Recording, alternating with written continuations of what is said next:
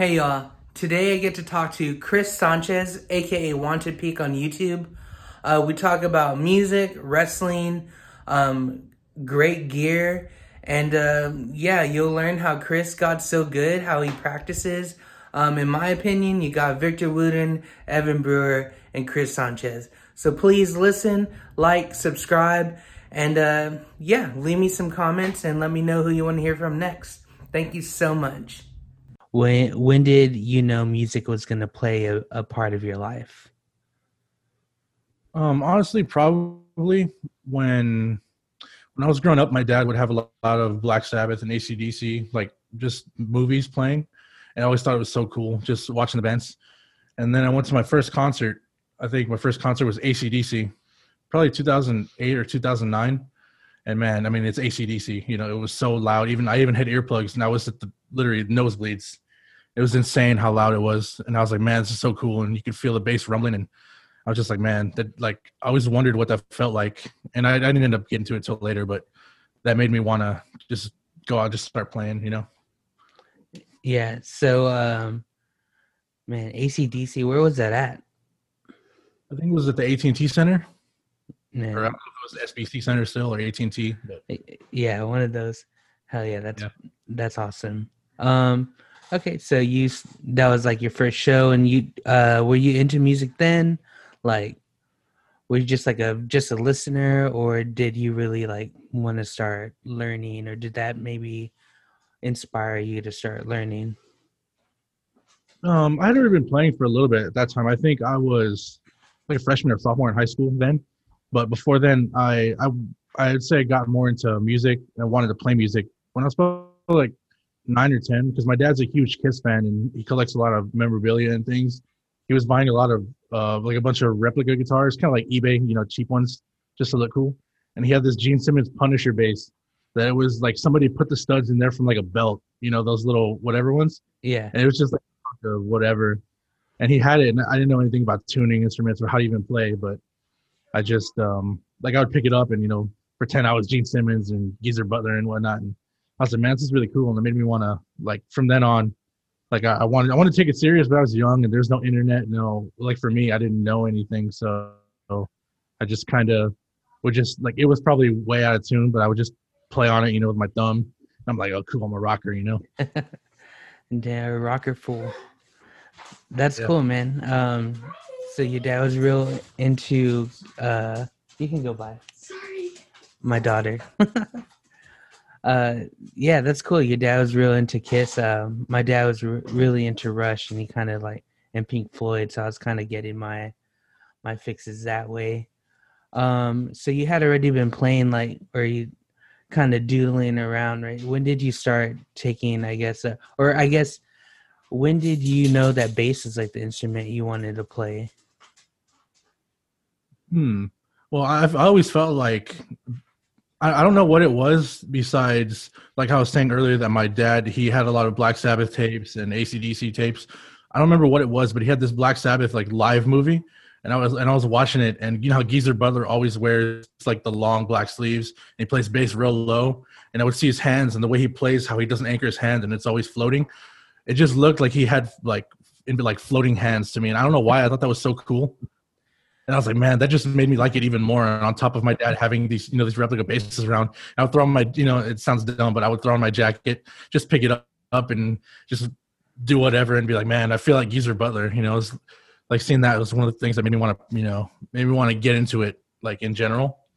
And it just kind of all from there, like that just put me on a path to just going, man. Even though I was, really bad for a long time. You got to Yeah, start somewhere. yeah, for sure. I mean, Sabbath and Geezer Butler is like a perfect starting point. What was the first like Geezer line that you learned? Man, I don't even know like in general, but I know the first baseline in general I ever learned was probably I think it was Breaking the Law by Judas Priest, because it Yeah. was roughly, I guess this is roughly in tune, and it's just right there I think on the A string, and I was like that made me like even playing those few intro notes, that made me feel like as a kid made me feel like, oh, like I'm doing it. Yeah, for sure, At man. a young age. Yeah, just writing the root note forever. All day. Yeah, man. Priest is so badass. Just even like that new like wave of British heavy metal kind of music. That's cool, man. When did you start wanting to like join bands or form any bands? I would say probably when I was in middle school. I had friends that they would get together and they would play, and I would see videos of them, jamming, whatever, like Metallica songs and all that. And I thought that was cool. And I never really like met up with anybody or had friends that I would play with. I just kind of was just by myself at home.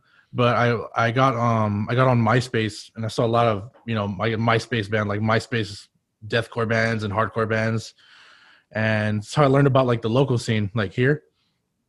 And there's one band that I remember because I had a friend named John Michael, and he had a band called My City Underwater. And I had I had some of the members on MySpace, and I saw there's gonna be a show, and I was like, oh man, local shows. I didn't even cross my mind that was a thing. And I was like, man, I want to go to local shows to see this band called My City Underwater. And I wouldn't go for a few years, but slowly got into going to the White Rabbit that what I heard about from my friends. And that's when I I think it was on my 16th or 17th birthday. I went to a local show, some random show, but even just seeing all these bands, it was like all these death metal bands, deathcore bands, hardcore. There's bands of all types, and that just really, really made me want to play. That made me want to like, oh, I gotta find some guys that are interested in music. I didn't know what I wanted to play. I knew what I liked and the bands that I listened to, but as far as what I wanted to play, I wasn't sure. And I was like, man, I gotta get started. I gotta get in the scene somehow. Yeah, for sure. Dude, it's so cool you bring up MySpace because I think like at least for us, that was a way to discover new bands. Like I mean like our parents had the radio and stuff and they're listening, but we're just chilling on MySpace. Like I don't know about you, but like I get sucked in to like find a band I like and then who's like their top friends or whatever, their top friend bands and just Yeah. rabbit hole. Yeah, what's the first band or yeah, what's your first band like where you played the rabbit with? It was I had a friend that had like a little metalcore thing going on, which I wasn't super. I mean, metalcore is like there's like so many different types of it now, but like for me back then, like I would say metalcore. Like for me, I guess thinking about it now, like those metalcore types of bands, I would call All Shall Perish, which is like obviously a MySpace deathcore band. I'd be like, oh, metalcore, that whole style. And so my friend had that kind of band, and like I would hang out and they would be jamming. I would just be watching, and then they were gonna play a show, and they needed a bass player. I think the band was called From Dreams to Nightmares with my friend Brian and my friend Dave. And I was like, okay, cool. I'm just this awkward, like 17, 18-year-old. I have a 6-string bass. You don't need 6-string basses for metalcore, but it's like, hell yeah. Got my Schecter, tuned it up to drop C or drop B. And that was those first bands started playing shows. We played Jam Stage, like the Jam Stage 5 o'clock, when people were still outside, Yeah, I remember those days, man. And it was still, even though it was probably like 5 or 6 people watching, when you play, it just was so cool. It made me, even though there was hardly anybody in there, it still felt like, cool, I'm doing something I want to do, no matter if it's like a bunch of people or little people. It was just badass, it was just really cool. Yeah, for sure, man. I think the Rabbit did a really good job of just allowing like local band to start, even if it was like a 30 band bill or whatever. Like it was cool. It just brought everyone there, and you made a lot of friends. Saw a lot of bands. Do you remember what gear you had when you played that show? Definitely, I remember everything. So I had an Ampeg 810 that my dad and my grandma. I was super lucky. Like my dad and my grandma, they knew what I wanted to do. They knew I loved playing gear, so they would help me out with some of the stuff. So I had an Ampeg SVT Classic 300-watt tube head, and I had the matching 810 cab. And it's always cool to me. I was like, oh, that's when you watch a late night and you see the bass player, that's the stack. That's the iconic stack. So I had that. I had the MXR M80. You remember the little two knob bass distortion pedal, preamp pedal? Mm-hmm. I had that one, and I had my Schecter Stiletto Studio 6 string, and I had it strung up with a 5-string set of DRs. I don't know why I was playing DRs, but I think they were the neon ones or whatever that everybody used to, be super like, oh, they're neon, the green Yeah, ones. Yeah, that yeah, was the rig, man. hell yeah. Man, it was like your gear has been phenomenal. Like, when did you start becoming like a real like gearhead? I would probably say maybe around 2012 or so, because my friend Fry, we started jam. We'd always been friends, and we started jamming together. And he would always have he'd be rotating through gear sometimes, and he'd have this cool 7 string, and then he would have another guitar, and then he would get rid of it. And I would ask him like, where do you get the guitars and stuff? And he got me into pawn shops. Like, oh, that's cool. So it started with going to pawn shops because he would find all these deals at pawn shops, and I'd be like, oh man, that's sick. Like, there used to be, you could find like the Ibanez 7 strings, like the budget ones that would go for like 300 new, 400 new. We'd find them for super cheap, and I'm like, man. So I started doing that, and it started from getting all these cheap guitars, getting them, flipping them, and then you save up enough money and you can get some, a little bit more expensive. I wasn't like I am now, where I see something, I'm like, let's go throw it on the credit card. Yeah. I would go to and you see, cool. This is a cool 5 string on the wall, man. It's got EMGs in it. I just started slowly. Yeah, I'd say probably around 2013, 14 is when I started. I would get rid of a lot of gear, and I started buying, a couple of, expensive. I would buy new guitars because I was just buying a lot of used stuff. And then I would go to Guitar Center in Sam Ash and buy some, check out the new guitars and the new basses. And it just spiraled. I mean, you probably see now I'm just getting stuff left and right. Yeah, dude. Actually, when I talked to Seth, he brought up your Tosin Bossy guitar you just got. Yeah. Yeah. Everyone's drooling over it. Oh, here it is. Yeah, this one is man, so nice. All right, I'll put you on the spot. What's your favorite piece of gear, or actually not gear? Let's go. What's your favorite bass or guitar that you've ever owned? Oh man, let's see. I mean, I have different ones for different reasons, but probably I think my favorite bass I've ever owned was I forgot what series it was, but it's just a Squier jazz bass, like one of the 250. It was, I mean, I think now they're like 300, 350, but it was like 200 or 250 at the time. It was like a classic series jazz bass that my grandma got me a long time ago. And like I still play that. Like I have all these cool. I have the Schecter, Ibanez, Kiesel. I have all this, but I still, one of the ones that I play the most is still that little cheap Squier. The pickups barely work, and the knobs. You get the when you're messing with the knobs, and it still has all. I never changed the strings on it. I've had the strings on it for a long time. It just sounds dead, but it's just, even now, like the stability of that instrument is insane for being how cheap it is. Like I'll keep it like in the super cold. It'll be really, really hot, and that neck won't move. And it's like the perfect setup that I've been searching for since I started playing. Super low action, everything. It's had it the whole entire time.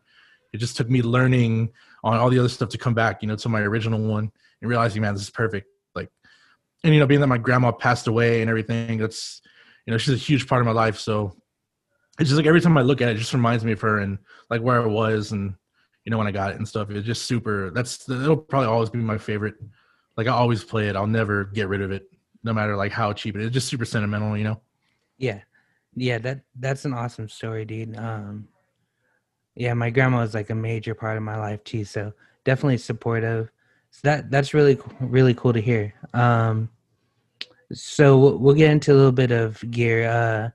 I was watching that YouTuber Fluff, and he was talking about him recording like lower tuned songs, and he's like just using MIDI bass like when he gets pretty low, and he also mentioned using like a lower tuned bass, but then just pitch shifting even lower to adjust to the song. Like, how do you feel about that? Like, how do you feel about the technology that's like available now? Yeah, man, it's crazy like how it is now, because you can have like a whole band set up and just be one guy at home, and you can make all these recordings. And when it comes to live, you can use tracks and all that, but it's just crazy. Like, especially when it comes to bass, like there's so many good bass, like MIDI bass plugins that sound good that it's like, oh man, it's like our gig is in jeopardy sometimes. These newer bands. But yeah, I've taken the same approach too, like to playing live, because I don't always want to, like, if I'm to play super low, I don't want to have to file down the nut, like on a particular bass, because then you can find like different blanks, and you can always, like nut blanks and stuff. You can always put like a new one on. But man, especially if you're gonna go like with a low tuning, a lot of times you got to go thicker strings, and that's a whole other thing for another day. But I mean, I've done the same thing too. Like I used to play with a band that played in drop E, like super low, and at first I thought about just matching playing a 5-string and using just my regular E string for that low octave, and either pretty much using a 5-string bass in standard with the low B and playing everything, I guess, backwards, like leading on the E and then going down for the B string. And I was like, oh, it's not really going to work. And I didn't want to put like a lot of guys go crazy and they'll use the super like freaking bridge cables, Yeah. But, still like use like the 150s and 160s. And I didn't want to do that. So I would tune my basses to like drop A, and I would use like those pitch shifters, and I would go down kind of low, and it works. But I mean, there's nothing like better than having the bass tuned like as low as it can go. It's just, there's pros and cons to everything, and I just try to avoid that altogether. But I mean, there's many ways you can do it, but it's like whatever gets the job done. It's not, there's no like, oh, you use this or use the plugin, like how dare you, like I'm better than you. It's whatever. Yeah. It's about the art, the music. So whatever you need to do to get it, it's up to you. Yeah, I agree. Do you feel that you've gotten into like that mentality as you've gotten older, like as an older musician? Because I remember I used to be like, oh, this dude's using a pick, you're not a bass player kind of deal. And then I was like, started using a pick. But like, do you feel like you grow into that mentality as you've been playing? Like, I guess we just realize it's about like the song necessarily, like what's most important to that. Yeah. So I used to be super, like when I was younger, because listen to Metallica, you listen to the first few albums, you're like, Cliff Burton didn't need a pick, Jaco Pastorius didn't need a pick. It's like it doesn't matter, man. It's all about, I mean, that's, if you want to be the guy that's like, oh yeah, like you see the death metal guys use their fingers, and you see the death metal guys use picks too. It's like, whatever you got to do to get the sound. It's like, are you really going to get that mud shovel bass tone with your fingers? I use a pick. That's just how it is. Yeah. I used to be a finger snob when I was younger. Like, oh, he's using. I would go to the rap. Even when I was playing shows, as like an 18, 19-year-old, see band like, oh, he's using a pick. Who needs a pick? I'm like, man, honestly, I don't want to say it's easier, but like depending on what you want to do, it's like you can do whatever you want, and it's just all about your preference, honestly. Yeah. As you get older, you're just like, do whatever you got to do. I remember back in my day, Yeah.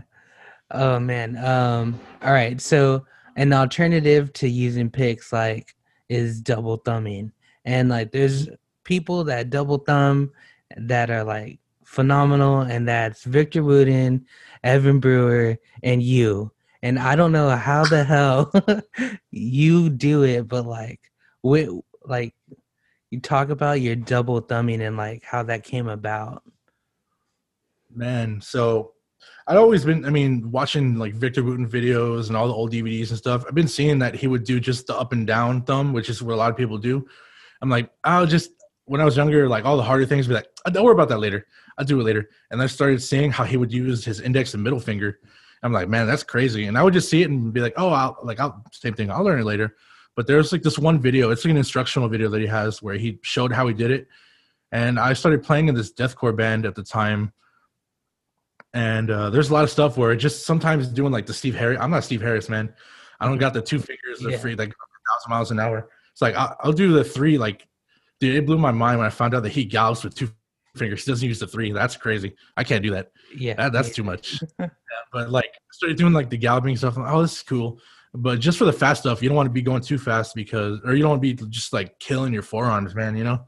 So I'm like, I want to find an easier way. And then I remembered Victor Wooten does this thing. And Evan Brewer, same thing. He does that in metal. That's great. Like to me, when I was younger, I would think, oh, you don't think slap. Oh, you used to think you do slap, you got to play R&B, you got to play funk. That's where it fits.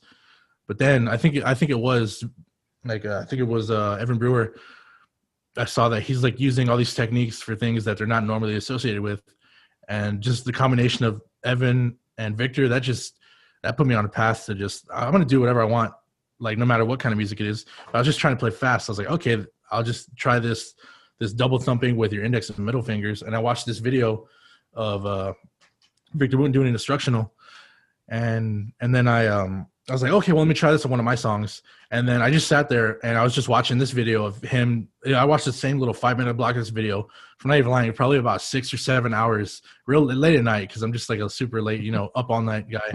So I was just sitting there and I practiced for like my arms were killing me.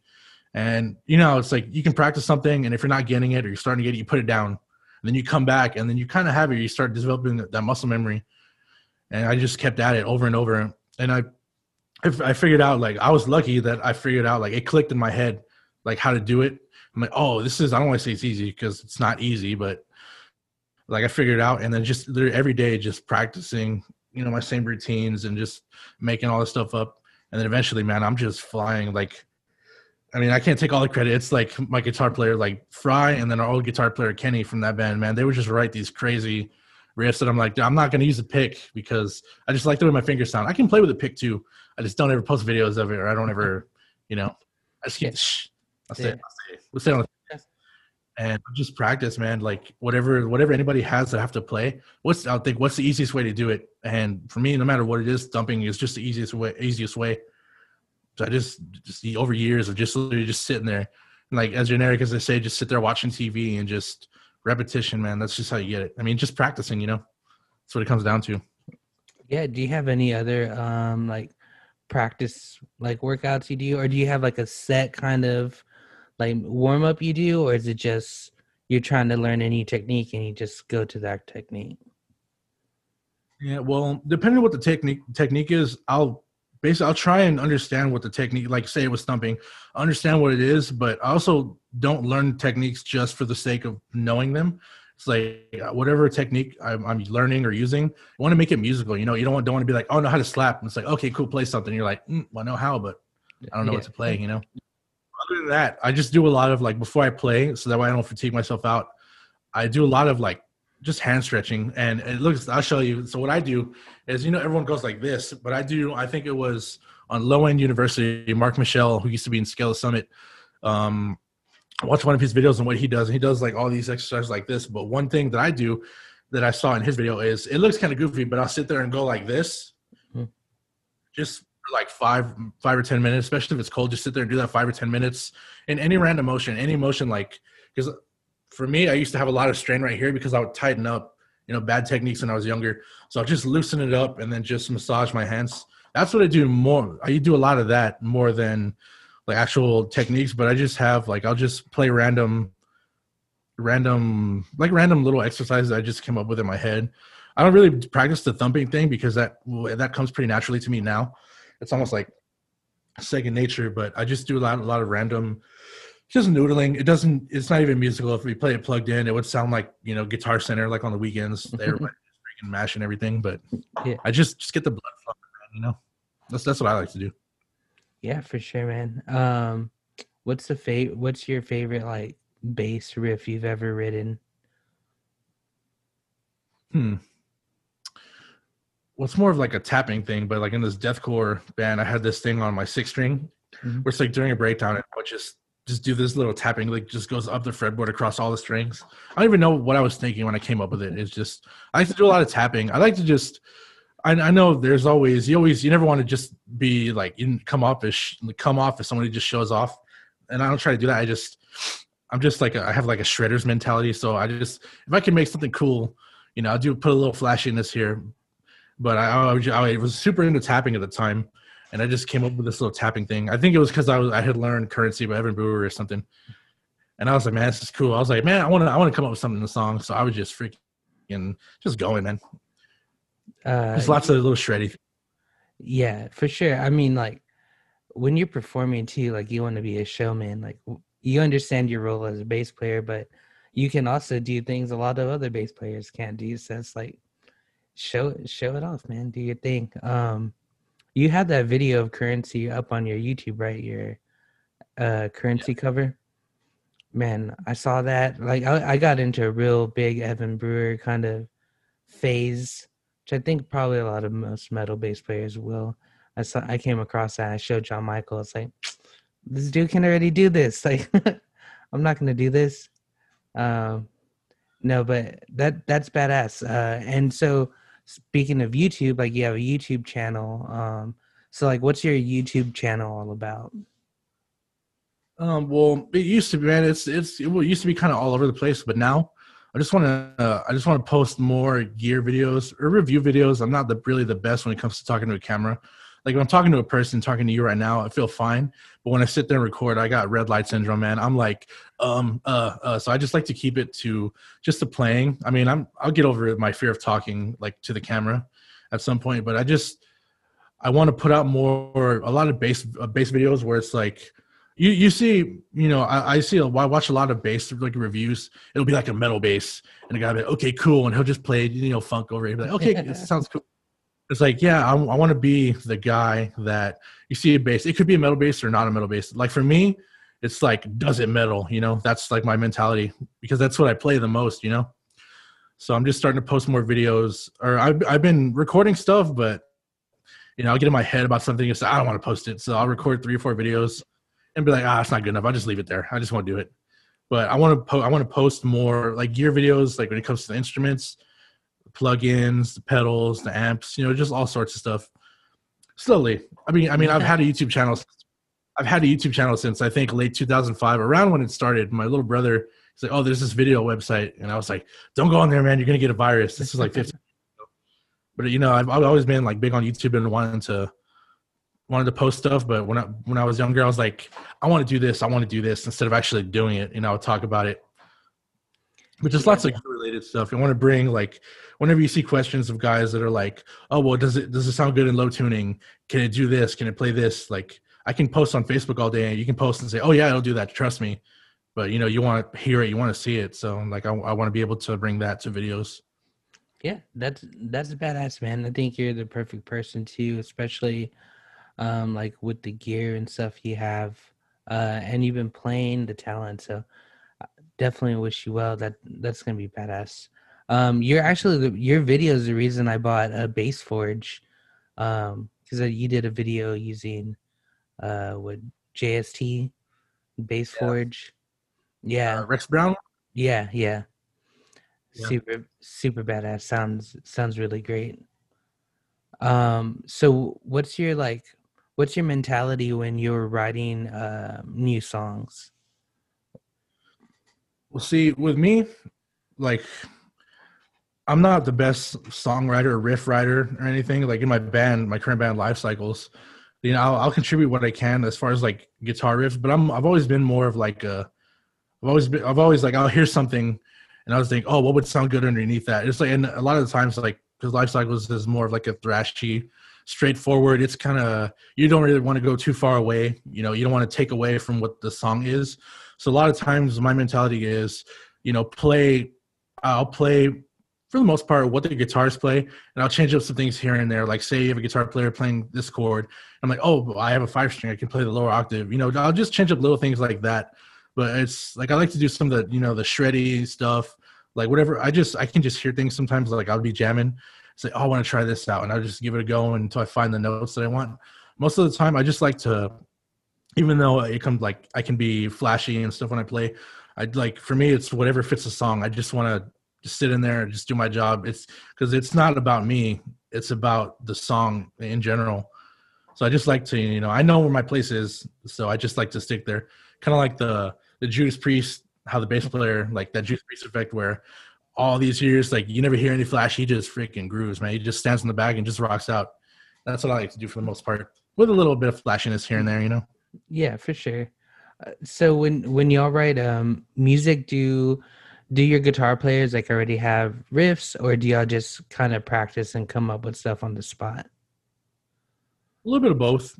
Like sometimes especially right now with whatever going on, I'm not gonna say the word, but Yeah, with everything that's going on, like everybody will be at home and like I'll send one of my guitar players, you know, a little clip of something, and then another guy will send to a group chat, like, oh, I came up with this. What do you think? And then when we were jamming all the time, just like practicing, you know, we'll try and come up with something, and be like, oh, I'm feeling this, or let's try and write this, and we'll just sometimes it's cool to jam it out, but we can't always all be in the same room together. You know, you got 4 or 5 guys with different schedules.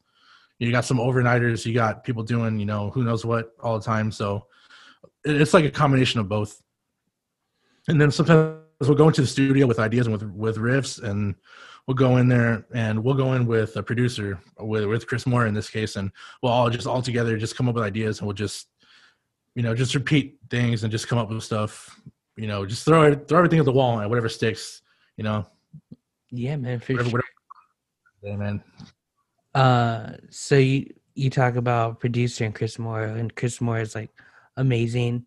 When did you start like recognizing that you could like go to producers for like help or ideas, or like when did that become a realization? Because I know, at least for me, like I've always been like, oh, like we're doing it ourselves, but you get the opportunity to go into a studio or work with someone, and like they've been doing it for a while too, and their ideas are also like helpful and stuff like that. So when did that become like a realization for you that you could also kind of reach out for opinions or help, or however you want to put it? For me, it was probably 2014. Yeah, same thing. I had always, you know, record the demos ourselves, or with a friend who has FL Studio or something. We're just gonna record. Oh, it's cool, and we just go to him. He hits record. We do whatever we want, and then boom, we're done. But with one of my bands, with Chris Moore, I went to go record, and I was, you know, just when it came time for me to do my bass lines, I'm like, okay, cool, I want to try this, or I'm gonna record this. You know, was getting the feedback like, oh, what if you change this? What if you did this? And I'm super hard headed. I'm like, no, I want it how we want it, how we want it. I want to do it like this. Just hit record. You know, you think you go to a producer. That was a wake up call, man. Like, you think you go to a producer, we're going to pay you this much money, and you hit the record button, and then we go away and you hit magic buttons and it sounds how we want it. You know, it's not how it goes all the time, you know? And so I'd be like, oh, I want to do this, you know, throw in suggestions, and I'm super hard headed at the time. And I, you know, get into arguments. And then my guitar players are like the in between. They're like, "Oh man, we'll calm down. We're trying to do this." And eventually, you know, when you let I don't know why I felt like I had maybe like some ego issues or something, but once you let that go, man, like I said, it's about the end product. It's about the music, the creation. So it's like whatever you got to do. If you got to change up some parts, or you got to take advice, or you got to collaborate with your producer, like it's just gonna make for a better product, like overall at the end. Yeah. So this is something I didn't send you. So this is going to be a fun conversation. We're talking about like, you know, music and using producers, coming up with everything that makes your song good. Some people that also like really need like a good song is pro wrestlers, right? Their entrance music could make or break them sometimes. What's your favorite wrestler's theme song? Or what's your favorite theme song, wrestling theme song? Yeah, favorite wrestling theme song? Oh, man. I was prepared for this one. Like there's different time periods, different eras. Like, but for me, the first like wrestling theme song, hearing it in person, going to wrestling as probably like a 4-year-old or 3-year-old, was Gangrel, the Brood theme song. How evil was, dude? And then they came up with a fireman. Whew. That was awesome. But probably one of my favorite theme songs, like of all time, has to be Eddie Guerrero, Latino Heat. Like, I mean, it's my favorite wrestler, man. There's so many good ones, man. Like, you could just go down the rabbit hole. Be like, oh, Shawn Michaels, that was a good one. Kurt Angle, look. I mean, it's simple, but I would probably have to go honestly with the Eddie Guerrero theme, the Latino Heat one. Hell yeah. Eddie Guerrero's, oh man, so good. And maybe for people who don't know, which if they follow you, there's absolutely no way they don't know you're just a wrestling fan. I mean, you can see in the background. Yeah, and then I'm wearing, I don't know if you watch it, I got the Abaddon shirt on. Hell yeah. I don't have cable, so I don't watch it too much, but I'm pretty familiar with with a lot of those wrestlers. Um, so okay, another wrestling theme song. What's your favorite theme song that's been like that a band has created? So something like CM Punk or something. You know, he had Kill Switch for a while, then Cult of Personality. Like, what's your favorite theme song that a band has created that a wrestler's used? I think probably what's the song called? Kane's theme from when he was maskless. Slow Chemical or whatever it's called. Yeah. I don't know who sings that one. That's a good one. I think Aleister Black had the Incendiary song, right? That's another good one. Yeah, same thing. There's been so many good ones. CM Punk with the Kill Switch, which was also Randy Orton's theme song for one show before it was CM Punk's, I think. I think you're right. I think I saw that somewhere. There's so many good ones, man. Wrestling's so good. Are you AEW over WWE? I don't think so. Because I've been going to WWE, WWF shows since I was a kid. It's like one of my first memories ever was being at a WWF. Like I think it was one of the house shows leading up to, I forgot what pay-per-view it was, where it was Triple H versus Cactus Jack. They were doing the street fights back in the 90s. So I went to a house show, and that's like one of my first memories being at this show and hearing Cactus Jack's theme song. I mean, that's always been my thing, but with AEW, it feels more because it's newer, and like I've been to a bunch of AEW shows. I think last year, like when they started, man, I went crazy. Like I had sold a bunch of my guitars. I was just with my credit cards, buying tickets left and right. I was going out of town for all these freaking shows, man. But like, I mean, I'll always be a WWE guy because that's what I grew up on. And I watched others throughout the year. Like I watched Ring of Honor. I've watched Impact. I went to Impact shows. I watched TNA. I watched a lot of stuff. But I mean, I grew up on WWE. But I love AEW for the wrestling, and I like WWE for like the storylines. Even though sometimes they're not the best, but there are some good ones sometimes, you know. And you know they've been in business for a long time. You know everyone's got their flaws. There's a lot of issues. People always complain about this and that, but at the end of the day, it's just about entertainment, and like that's one of my favorite forms of entertainment. It's like live music and pro wrestling, since I was a little kid, have been my absolute favorite. So you had the opportunity to record a theme song for one of your favorite wrestlers or any wrestler. Who do you pick? Whose theme song are you writing? Let me see. Are we going any wrestler in any company? And just any wrestler, any company. Man, I feel like Will Ospreay we can make him. I would love to make him the most upbeat, just heavy, bang your head metal song like ever. What do they call him? The Aerial Assassin, right? Is that him, or am I getting confused? But, man, I think you're right. Yeah, New Japan. Yeah, Hell that would yeah. be sick. Yeah, that's also like that would be like a dream just to have a wrestler's theme song. That'd be real tight. Awesome, man. Like that's how with my friends in Cold Casket, like they have some heavy songs, man. And we'd always joke, like Xavier and I would always joke, like some of their songs, like the choruses, it sound like they would be the intro to like an old WWF show, you know? Hell yeah, like Union Underground or something. Oh yeah, hell yeah. Hell yeah. So let's see.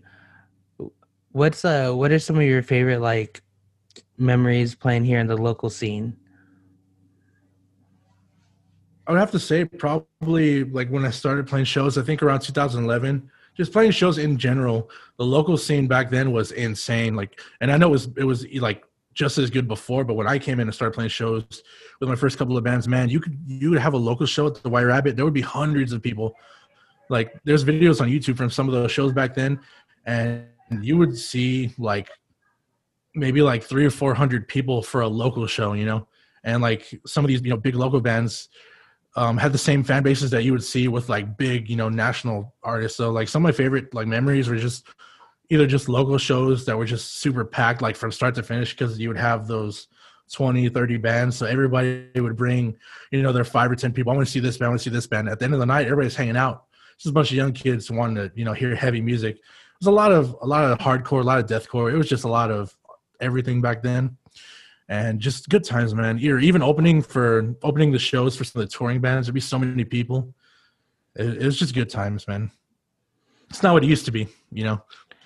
Yeah. I feel that, man. What do you think happens after this pandemic? You know, like what do you think the music scene, like the future is for like the local music scene or the music scene in general?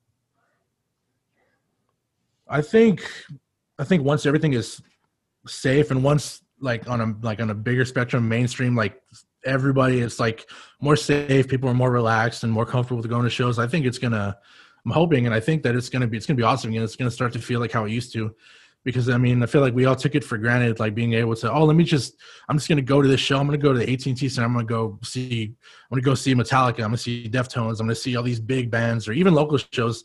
Oh, you're just gonna get together with your friends and we're gonna go to this local venue. We're just gonna hang out and see all these bands. You know, it's just not happening right now. I mean, there's bands that are still, playing shows here and there. You know, big bands, local bands, but just like to that level that it was before. I think everybody wants to get back to that, so everybody's excited. And I think that once everything starts happening again, once people start playing shows, like I think it's just going to be I think it's going to start booming again, like how it was beforehand, because it's just we just don't have live music right now, and how we want it. Yeah, I definitely. Yeah, I'm stoked, man. I'm ready for a show in front of people. Like we've done a live stream show, and while it's fun, it's not the same. It's not the same getting like that energy. Um, so we can start rapping a little bit. Where can people follow you on social media? So I mainly use Facebook and Instagram, and I have YouTube also. And it's on Facebook, it's just my name, Christopher Sanchez. But on Instagram, YouTube, and like I think Twitter and everything else is just Wanted Peak. It's just that across everything, and I'm pretty active, everywhere. Like I try to be as much as anyway. Where did that name come from? It's kind of funny. Like it came from, I think back when the Xbox 360 came out, I wanted to play on Xbox Live, and you had to create a gamer tag.